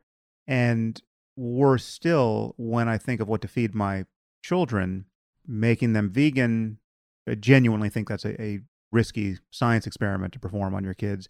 Given how finicky kids are, even being vegetarian is yet another science experiment that I'm not comfortable performing. So it's one of these areas where it's ethically fraught, and there are practical impediments for many of us to getting our ethics totally aligned with what we know to be true. And I do think ultimately there's reasonable hope for some technological fix where we can scale the more beneficent ethics that we would all wish to be true of us and solve these problems. With coltan is even a harder case because, first of all, most people have no idea what you're talking about. What do you need these minerals for your phone? And they've never heard of coltan. They don't know how we get it. They don't know there's a war surrounding its procurement. But even when you do hear that, there's just not even a gesture at a plausible, effective action you can take. Like, what are you, in protest, you're not going to have a smartphone? Like, how does that, how does your failing to avail yourself of the kind of the necessary equipment of civilization at this point solve this problem? But there are very few people who, upon hearing that story, would say, "Oh, that's fine with me. I don't mind people being immiserated and murdered in Congo over the effort to get me my next smartphone." What I find inscrutable about the Trump phenomenon is that, take this from the other side, if you take someone like Obama, who we both support, if you tell us negative stories about him that are backed up by facts, we will admit the wrongness of those details and calibrate our defense of him in light of the details you provide, and certain things will be indefensible, right? For any cherished figure. So, someone like Bill Clinton, I used to think he was a fantastic politician and a great president. And the more I have found out about him, the more he has been, his stature has been diminished.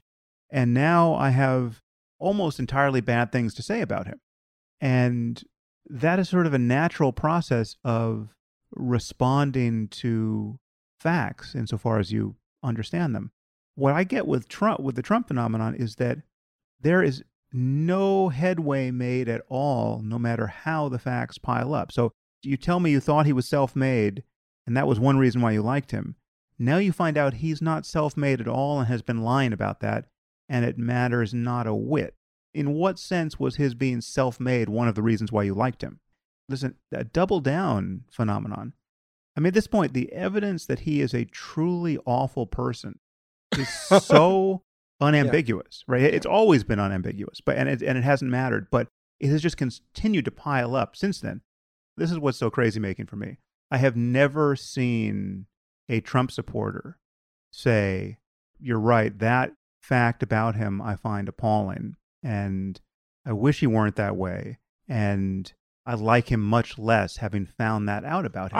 I have spoken to a lot of Trump. I think social media is a place where you see the absolute worst of people. I have heard quite a lot of Trump supporters concede bad things about him, albeit grudgingly. But they concede the bad things, and do they care about those bad things? And that's a good point. But I think I was been thinking about this a lot for this book I'm writing about how people change, and I think there's a group of people who have a quite interesting perspective on what you're saying, Sam. So there's two brilliant French psychologists called Sperber and Mercier, who I interviewed in Paris a little while ago, who've been doing really interesting research on this. So they were a little bit misreported. Their book came out just after the election of Trump, their most recent book, which I'm blanking on the name of, but people can look up easily. It's Dan Sperber, right? Yeah. Dan Sperber and Hugo Mercier, that's it. I will not do my bad French accent and try to say it, because whenever I go to France, I always get really confident I can speak French, but people always answer in English. So Sperber and Mercier did this really interesting things. They were looking at, when do facts change people's minds, right? And what they found, and it was initially reported that their finding was facts don't change people's minds. And this is just after Trump's elected. You can see it fits with the zeitgeist. That's not what the book says. That's not what they say. They say facts don't change people's minds in most circumstances, but there is one situation in which facts really do change people's minds. So let's take as an example juries. There's lots of studies that show juries really take evidence seriously, right? And they really do change their minds based on evidence. If there is a camera showing the guy couldn't have been there, juries almost always change their minds, right? Juries are pretty good at fact assessing. But Sperber and Mercier identify, why is that the case? It's because we have an extremely high degree of consensus in a jury about what our goal is. There is virtually nobody in the United States who thinks it's a good thing if a murderer gets away with it, and there's virtually nobody who thinks it's a good thing if an innocent man goes to jail. So any 12 random Americans have an 100% consensus around the goal of a jury. That may break down over other things, of course. In the context where people agree about goals, they're very good at assessing evidence. Where they do not agree about goals, evidence will be irrelevant to them. And this is why I think about this a lot in relation to some, you mentioned my book that you read, Chasing the Scream, which was partly about addiction, but mostly the history of the war on drugs, which I think the evidence shows has been an unequivocal and horrific catastrophe. I think a lot about, one thing that really surprised me with Chasing the Scream was how many right-wingers read that book, championed that book, really unexpected people, because as you know, my politics is very different to that. And I think it's partly because, this will sound like a really weird thing to say, but when it comes to what we want the drug laws to do, I actually think in American society and across the Western world, we have an extremely high level of agreement. You could stop a MAGA cap wearing 80-year-old Republican in Florida and say, what do you want the drug laws to do? Pretty much everyone says, we don't want kids to use drugs. We don't want people to become addicted. You could stop someone going into Burning Man and say, what do you want the drug laws to do? Pretty much all of them will say, well, you don't want people to become addicted. You don't want kids to use drugs. There's a much higher degree of agreement about the goals of the drug laws than there is about tax policy. That guy in Florida and the guy in Burning Man, they're not going to agree about the goal of tax policy, right? Some people will think it's to unleash business and unleash economic growth. Some people will think it's to increase equality and opportunity for people at the bottom. There's a whole range that we really don't agree about the goals of tax policy. And so one thing that's interesting to me is when I've been talking to conservative audiences a lot, and one of the biggest champions of my book is of Chasing the Scream has been an extraordinary man, a conservative evangelical Christian Republican state senator in Mississippi called Joel Bromgar, who is not the person I pictured when I was writing my book, but is a completely wonderful human being. When you enter the conversation seeking a point of agreement and you can find something you agree about, you will be now, we are so polarized when it comes to something like Trump. That's harder to do, but it was very interesting to me. I'm here in LA partly because I was at Politicon the other day, and I was on a panel with African-American mayor of a small town in California who's a super liberal, and a former WWE wrestler whose name I'm blanking on, who's a super libertarian mayor of somewhere in the Midwest. And one thing that's striking to me is when you meet mayors, I've met mayors all over the US in the last few years, how pragmatic they are and how they agree and how they're genuinely looking for evidence, particularly because obviously I'm meeting them mainly to talk about drug policy and drug problems where the evidence is piling up in the form of bodies throughout their town. So I think when you enter now this is, of course, a Trump supporter is the most challenging situation because we have such a profound disagreement about goals. But when you enter a conversation with someone you don't agree, affirm them, respect them, listen to them, build some area where you agree with them. And it may be there's such a chasm, there's just nothing you agree with, right? But even if it's something as simple as, we all want our kids to have good lives. Okay, let's start there, right? I take all those points. I think those are, it's all legitimate. And not agreeing about the goals is the subtext, which is derailing the way everyone is parsing the text across those kinds of debates and arguments. But with someone like Trump, it's amazing to me. I think many of the goals I agree with. Many of the policies that would be committed to, insofar as he states policies, are policies that many of the people who despise him agree with. It's him. He's the problem. Like, I mean, take immigration. There's a legitimate debate to be had about immigration, and obviously locking kids up in cages. I mean, all of that was a horror show. And you take a radical "don't cage the kids" policy, exactly, right? Yeah. Who knew? But who saw that coming? But the to want to secure the border is an easily defended premise. To want to be strong on defense is an easily defended premise. To want to get our trade with China in some kind of order and not have our intellectual property stolen is an easily defended premise. It's not that there's such a radical misalignment with his political agenda, because, again, he's not a theocrat. I mean, no one believes he even believes in God. He's not my Christian Have theocrat you seen this nightmare. Hilarious book that I actually thought was a parody, or I saw it in a bookshop.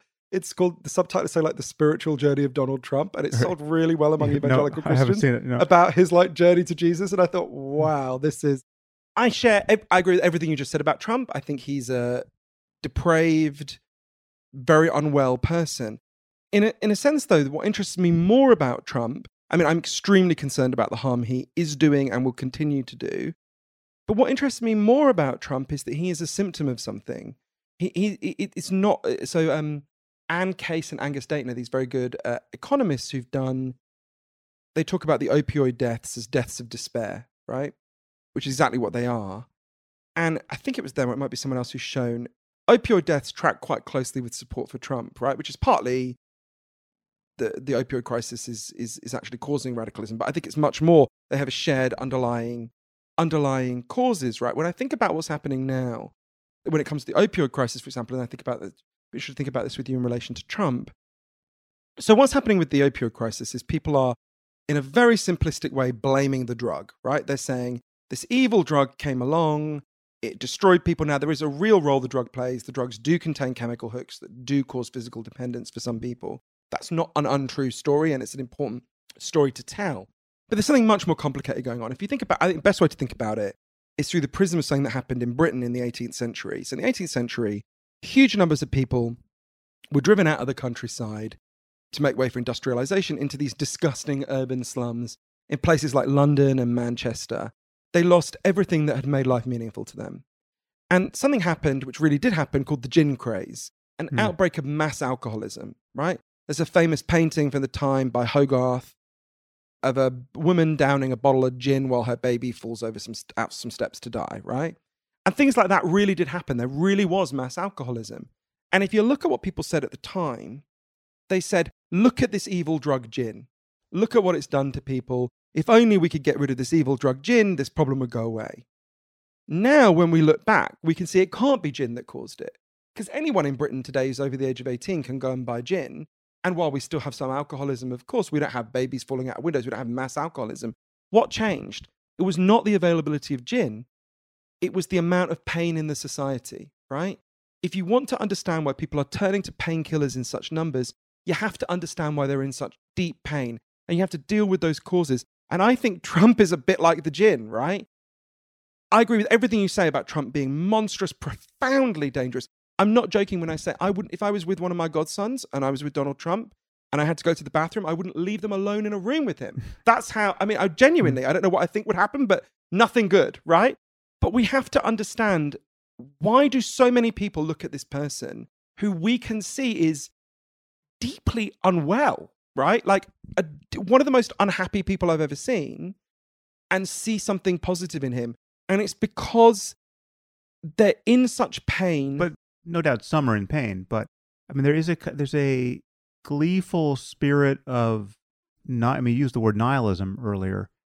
I don't know that they would answer to that, but there is a joy at wrecking, if not the institutions themselves, the regard for institutions, whether it's the press, whether it's the State Department, the intelligence services, the status quo. The status quo sucks. I understand, but that status quo really did fuck over those people. You mentioned Bill Clinton earlier, right?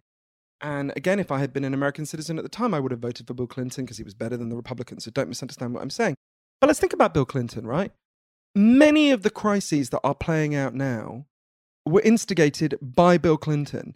It was Bill Clinton who gets rid of Glass-Steagall, which is the financial regulation and permits the growth of the shadow banking industry, that leads to the 2008 crash. That wasn't done by Ronald Reagan. That wasn't done by George W. Bush. That was done by Bill Clinton. It was done in order to get campaign donations from extremely rich individuals and financial institutions, right? Bob Woodward's book, The Agenda, which is about the first 6 months of the Clinton administration, is quite a good guide to this. So, it was Bill Clinton that did the welfare reform that absolutely destroyed and gutted the welfare net in this country, which is a result of why huge numbers of people are even more financially insecure and poor than they otherwise would have been, right? And the effects were, there was a time lag because it set time limits for how long you could be on welfare for your life. So we didn't actually feel the effects for quite a long time. But now the effects are absolutely devastating. And President Obama's attempts to repair the safety net were relatively limited. They did not repair all the damage that Bill Clinton did, right? Now, imagine and again, I would still urge those people to vote for Bill Clinton over George Bush Sr. or Bob Dole. He was still better than the Republicans. But we've got to understand, you've got a system that has genuinely fucked people over, right? Now, I think the solution is much more what Bernie Sanders is saying, what Elizabeth Warren is saying. But we've got to have an answer to those people's needs. And I remember that woman in Cleveland that I was mentioning, we were with her, in my memory it's the day after, but it was sometime after anyway. Michelle Obama had said that thing at the DNC, which when I saw it, I loved. I thought it was great. And in Cleveland, I thought, I was a fucking idiot. I should not have loved that. When Michelle Obama said, he says, make America great again, we say America's already great. And everyone cheered, right? I don't resolve from my admiration for Michelle Obama, who I think is an amazing person. But that woman said to me, I saw Michelle Obama say America's already great. It's not fucking great for me, right? Yeah. And what that did is it reinforced the framing that said, if your life is good, vote for us. If your life isn't good, then he really is the guy for you, right? You've got to be very careful in politics to never reinforce the frame of your enemy. It's why I thought this whole punch a Nazi thing on my side of politics, people I normally agree with, was so toxic and so disastrous. If the right are saying liberal values, the extreme right are saying liberal values are a hypocrisy, they're a myth, they don't believe in it, it's all bullshit, we're just in a raw civil war for resources, and our side goes, yeah, let's just beat the shit out of them, or no platform them, which I think is equally foolish, makes us look afraid of ideas, afraid of discussion, look censorious, all the things they want to claim we are. That's really foolish. And actually, to be fair, again, the parts of the left that I really admire in the United States, like Elizabeth Warren and Bernie Sanders, have been quite clear about saying this kind of rioting when Ann Coulter goes to speak or whatever is extremely foolish, and people have a First Amendment right to speak. Yeah, well, we agree about the way in which the left seems poised to misplay what should politically be a pretty easy game against the excesses of Trumpistan. But the better part of the left has never been like that. And there's a part of the left, and I'm not by any means a kind of bipartisan centrist. I'm a left-winger. But I mean, you just mentioned Elizabeth Warren. I mean, just this whole proof of her Cherokee status. I mean, ill-judged. What could Trump wish for more than to have someone taking a DNA test and trumpeting whatever it was? Yeah. 1/48th part Cherokee, whatever her that was foolish. claim was. But what we have to be offering are real solutions to these problems. Can I give you just an example of? Because we've talked a bit about the opioid crisis and addiction. A couple of places I went to that actually solved these problems, right? I think these are the kind of things that people are so hungry to hear. So in the year 2000, Switzerland had a massive opioid crisis, right? I'm a Swiss citizen because my dad's from there, as well as a British citizen. And Switzerland, it was just a nightmare. People were, Swiss people are obsessed with order. It's not a coincidence they invented clocks. And to them, it's like a dystopian nightmare. They had people injecting heroin in the neck in their public parks. They had a huge number of deaths. And an incredible woman I got to know later, Ruth Dreifuss, became the first female president of Switzerland and the first Jewish president, which is a big deal in a quite anti-Semitic country. And she explained to Swiss people, when you hear the word legalization, what you picture is anarchy and chaos. What we have now is anarchy and chaos. With the drug war, we have unknown criminals selling unknown chemicals to unknown, untreated drug users, all in the dark, all filled with violence, disease, and chaos. What I want to do is legalize heroin, which will restore order to this chaos. And that sounds shocking when you hear it, because, of course, the model of legalization people know is alcohol. Of course, no one is in favor of there being a heroin aisle in the Swiss equivalent of CVS. That's not how it works, right? So if you had a heroin problem, still today, if you have a heroin problem, you're assigned to a clinic. I spent some time in the one in Geneva. The former president, Ruth, lives opposite this clinic. You go in, you have to go at 7 a.m, because Swiss people believe in doing things insanely early. It's a constant disagreement I have with my dad. You go in, you're given your heroin there. It's medically pure heroin, not the shit you'd buy on the streets around the corner from where we are in Santa Monica. You're given the drug. You can't take it out with you. You have to use it there. A nurse will watch you. And then you leave and go to your job, because they give you massive amount of support to get work, to get housing, to get therapy, to figure out why you're anesthetizing yourself so much. And there's a few really important facts. So think about the two things they do. It's the opposite of what we're doing in the US, right? Give them the drug, give them support to deal with the reasons why they feel they need the drug, right? What we do is, if we find out you're addicted to opiates, we throw you off the opiates. That by law, your doctor has to do that, or they'll be accused of running a pill mill. And far from giving you support, we give you a criminal record. We put barriers between you and reconnecting. In that Swiss program, so that program has now been in place it'll be 15 years soon. There have been 0 heroin overdose deaths on legal heroin in those 15 years, not one. There's been a massive fall in heroin overdose deaths outside the legal program because people have transferred in. But one of the things that most interested me when I went there, I interviewed the psychiatrist who runs it is a woman called Rita Mangi. There was something that really surprised me. So in that clinic, they will give you any dose you want. There's never any pressure to cut back, right? They won't give you a dose that will kill you, but any dose up to that point. And yet almost everyone does cut back over time and stop.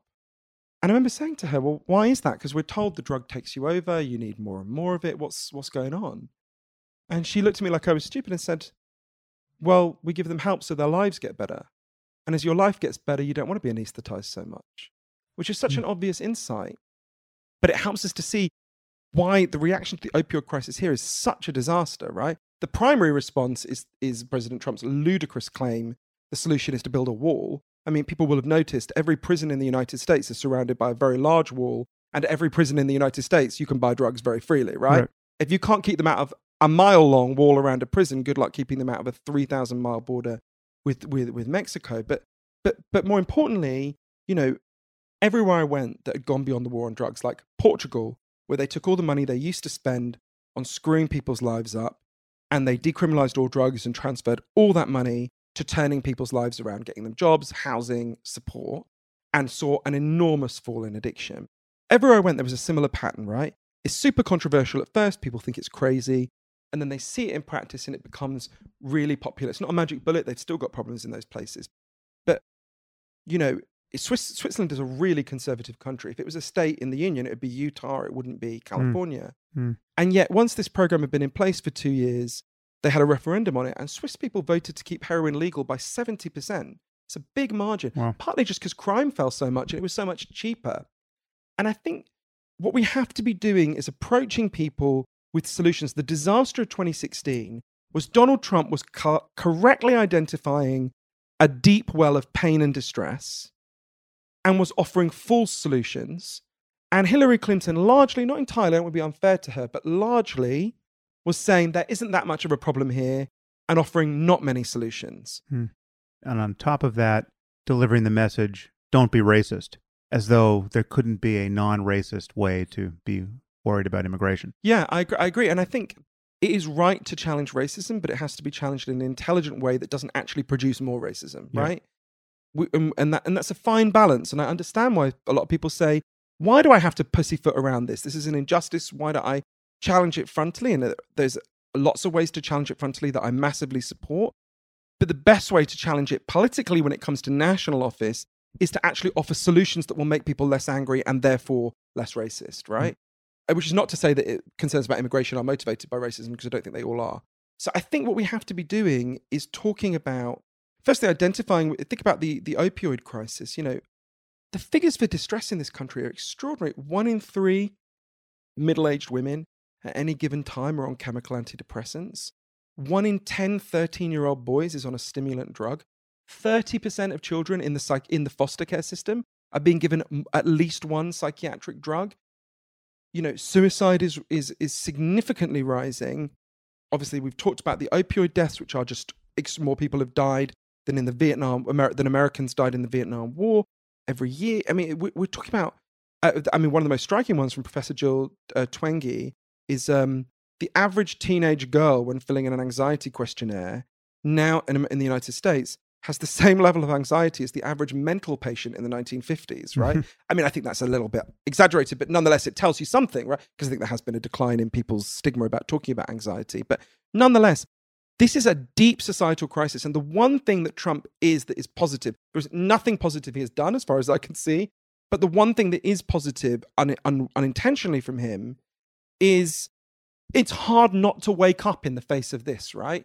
And it tells you something that Trump is not some weird anomaly, but that, you know, I'm British. My country is in the middle of telling the people who buy 60% of all our goods and services to fuck off. It's hard to find in modern history such a peculiar turn of events from a country that has been so stable. I mean, the second biggest party in Germany now is Alternative for Deutschland, who has candidates that say they're you know, the country should be proud of their record in the Second World War. Right. This is so the fact that this is such a wide societal crisis tells us it can't just be about the peculiarities of Trump, although the peculiarities of Trump are significant and we agree catastrophic.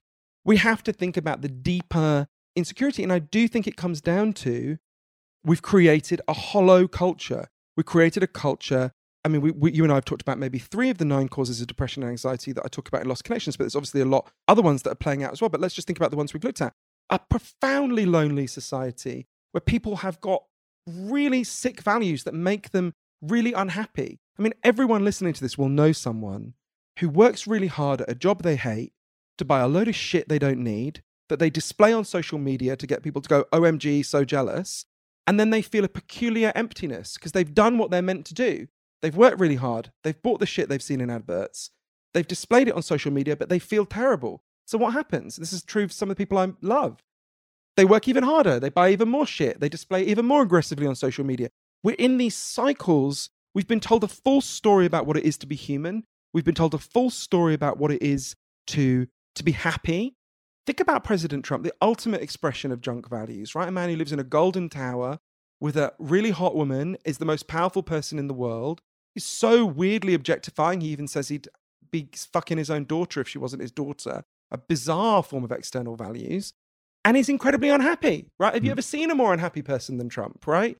So that tells us something about where the culture has gone wrong. Krishnamurti, the Indian philosopher, Bengali philosopher, said, it's no sign of good health to be well adjusted to a sick society.